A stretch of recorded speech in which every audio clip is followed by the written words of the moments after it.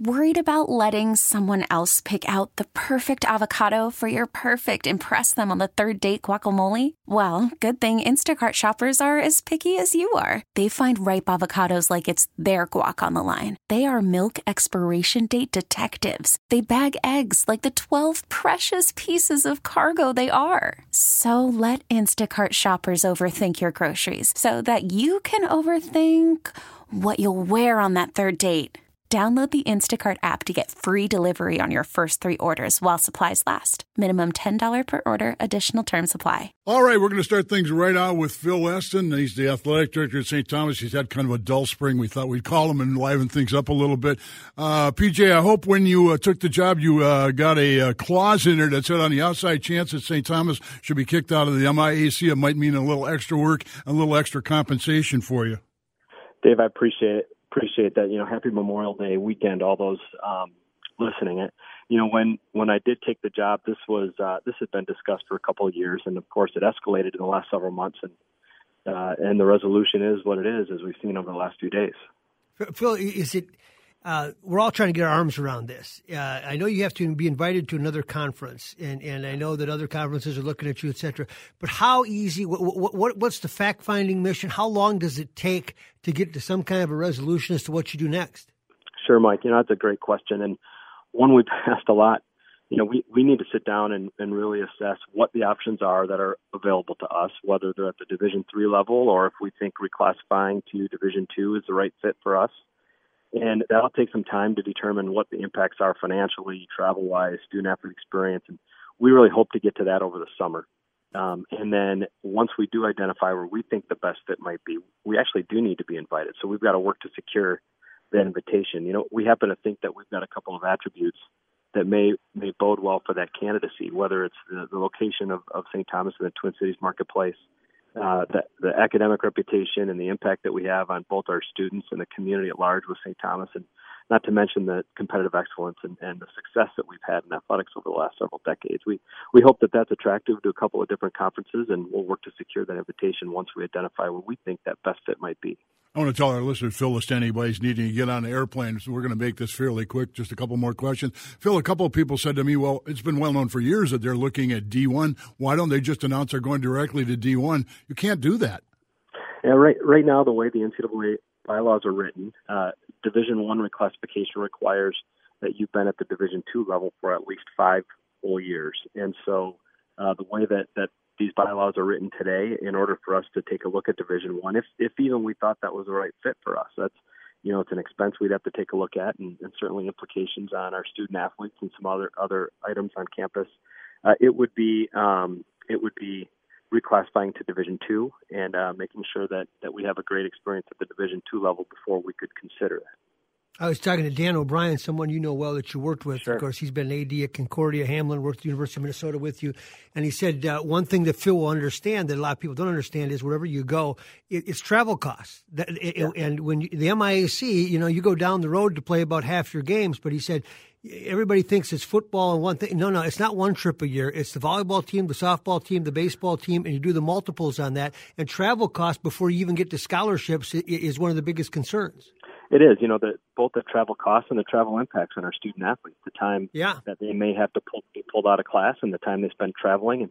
And, one of the things that some of these conferences do really, really well that the MIAC doesn't have to do is look at travel partners. And so when you do travel on a weekend, you try to hit 2 locations that are pretty close in proximity.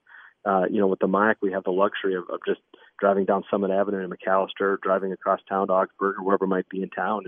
And so, I just remember that one trip to Concordia we take a year when I was playing at Hamlin. It seemed like, and we did that once a year, Right. And then a lot of conferences, those are short. That's a short trip, right? And so, again, at different divisions and in different conferences, they are pretty strategic in how they schedule traveling and they find those travel partners so you minimize the impact as much as you can on student athletes and expense. Phil, a couple of people said to me, what's going to happen with the rivalry with St. John's? It's funny how often that comes up. Well, maybe our listeners are aware of this. I certainly am because I worked with you, but you're probably as much as any individual on earth responsible for the building of TCF Bank Stadium when you were with Joe Matsuri's staff. How about a 2021 match, St. Thomas and St. John's filling TCF Bank Stadium? Well, you know what? That's certainly appealing. We'll be over at Allianz this fall, and looking forward to that. Hosting St. John's in St. Paul this fall. It's a great venue for those of you that had an opportunity to get out and see the United play. We'll sell it out, and it'll be a great opportunity to celebrate that great rivalry. And then from there, we need to look at opportunities and ways we can try to retain that rivalry. Depending on where we go next, will really kind of dictate what that looks like in the future. What's your alumni response been so far? Mike, that's a great question. Our alumni have really been fantastic. Like many of us on campus, I think they were pretty sad to hear the news. It was, it's impactful to all of us. We've enjoyed almost 100 years in the MIAC, and it's created great rivalries and great relationships. I have a lot of friends who graduated from other MIAC schools, and they had great experiences on their campuses. But they also are very supportive and aligned in supporting whatever's next for St. Thomas. And so it's been a little bit of both in that, hey, look, this is really a sad day for St. Thomas. It's a sad day for the MIAC, but let's look forward. And, we made a decision a century ago to join the MIAC. A century later, we've got another decision making. Hopefully it lasts for another 100 years. Phil, as you're exploring possible options, is hockey going to be a challenge? Because some of the conferences you might look at in other parts of the country, the other sports seem to fit pretty well, but hockey gets to be an outlier. Yeah, hockey's one that could be a challenge if we reclassify it to Division II, of course. There are a couple of options at the Division III level for hockey. And I'll say this, our sports are really important to us. We'd like to retain the same sports portfolio that we have, and we'll do everything that we can to do that. And before we make any decision, we'll look at what the impacts are on those sports, and we'll have to have a solution for all of them, including hockey, before we make any move. Yeah, because hockey could, even in theory, we're way out too far out in front of ourselves, but even if you went to the NSIC, say, or Division II, you could appeal to the MIAC and have them in the MIAC in hockey, I would think, huh? Yeah, I think there are a couple options there, Mike, whether that's trying to appeal and ask for a waiver with the MAIC or taking a look at another conference at another division. A lot of those schools in the Northern Sun participate in ice hockey at the Division I level. The NCAA does not allow you to bifurcate your sports across divisions, but there may be a case we can make there. I don't want to speak on behalf of the NCAA, but we'll look at what all our options are there before we make any final decision. Phil, we'll let you go. You, of all the guests we've had, I've never had anybody catching an airplane and have a quieter phone situation than you've got. I found the international corner here, David.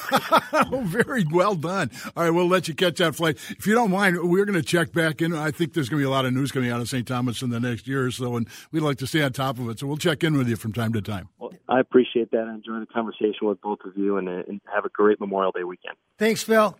All right. Thanks, guys. Oh, yeah, that's Phil Esten of St. Thomas. Back with more right after this. Sports Huddle, Sid, Dave, and Mike. Welcome back. What a Memorial Day lineup we've got, starting with Phil Esten. Ryan Saunders will join us later from the Timberwolves, but right now, his boss, Gersson Rosas. Welcome to the Twin Cities on behalf of the Sports Huddle. Met you a few times, but fun to have you on the air, and interesting what's going on in Timberwolves land. Thanks for giving us a few minutes today. No, thank you for the opportunity. I'm excited to be on with you both. So what happens, Ryan, we see, is the head coach. So now you and he get together, and obviously there has to be a focus on 2019-20. What happens this week, next week? What are these next few weeks like as you're leading up to the draft and free agency? So we're caught in a perfect storm of nonstop activity, which is actually more positive than anything. But we're in the middle of putting a staff together for Ryan. We're getting ready for the draft. We're getting ready for free agency as well. We're having communication with every team in the league in terms of how we can help ourselves. But we're doing it together as a partnership, and it's great for me, and it's great for Ryan for us to be able to walk through this process together. Gersson, if you'd kind of take us to your desk, how does the process work? What's the number of your outgoing calls versus your inbound calls? Agents are trying to get their players placed. You've got the draft coming up. What does a day look like? You know what? When you start a new opportunity like I've started here, the calls are pretty balanced. As time goes out, it'll be more outgoing than incoming. That's just the nature of the business. But our market, whether it's signing players or trading players, working with other teams, it's not very efficient. So, there's a pressure in the market not to do anything. But for us in the stage where we're at, we have to explore everything, and we want to make sure we build the best team possible that we can this year and moving forward. And, our mindset in terms of building this program and establishing a strong foundation so we can have sustainable success is going to take a lot of activity. So team-wise, I think we've been very aggressive. We've talked to just about every team in the league. And then the other process is, I think it's a combination of both, but you're constantly exploring, what you're doing internally versus what's available externally and how you can connect those dots to get value for your team. Gersson, you certainly understand the value of guard play in Houston. When you look at the Timberwolves just right now, point blank, Rose is unsigned, Tyus Jones is unsigned, and to me, Jeff Teague is a huge question mark because you don't know how much he'll play next year. How do you assess that position that is so critical? It's a critical position not only for our team, but how we want to play in terms of having an open floor system with pace and creativity. So that's a big one for us. I think we're in a good place with Jeff. Jeff's been in the facility. He's been working hard, so we feel good about him coming in. We do have a couple of situations that are going to be determined this summer at that position, as you mentioned. But we feel good about our odds there if that's the direction that we need to go into. But we're going to look at everything. I think you want depth. In Houston, we had the example of having 2 point guards. You often don't get that opportunity. You also can't pre-select your superstar, so you have to do the best that you can with what's available. But it's going to be a key position for us to address this offseason, either getting better with player development, bringing guys back, or looking at opportunities to upgrade that. But we need that position to be a strong one for us in terms of how we want to play.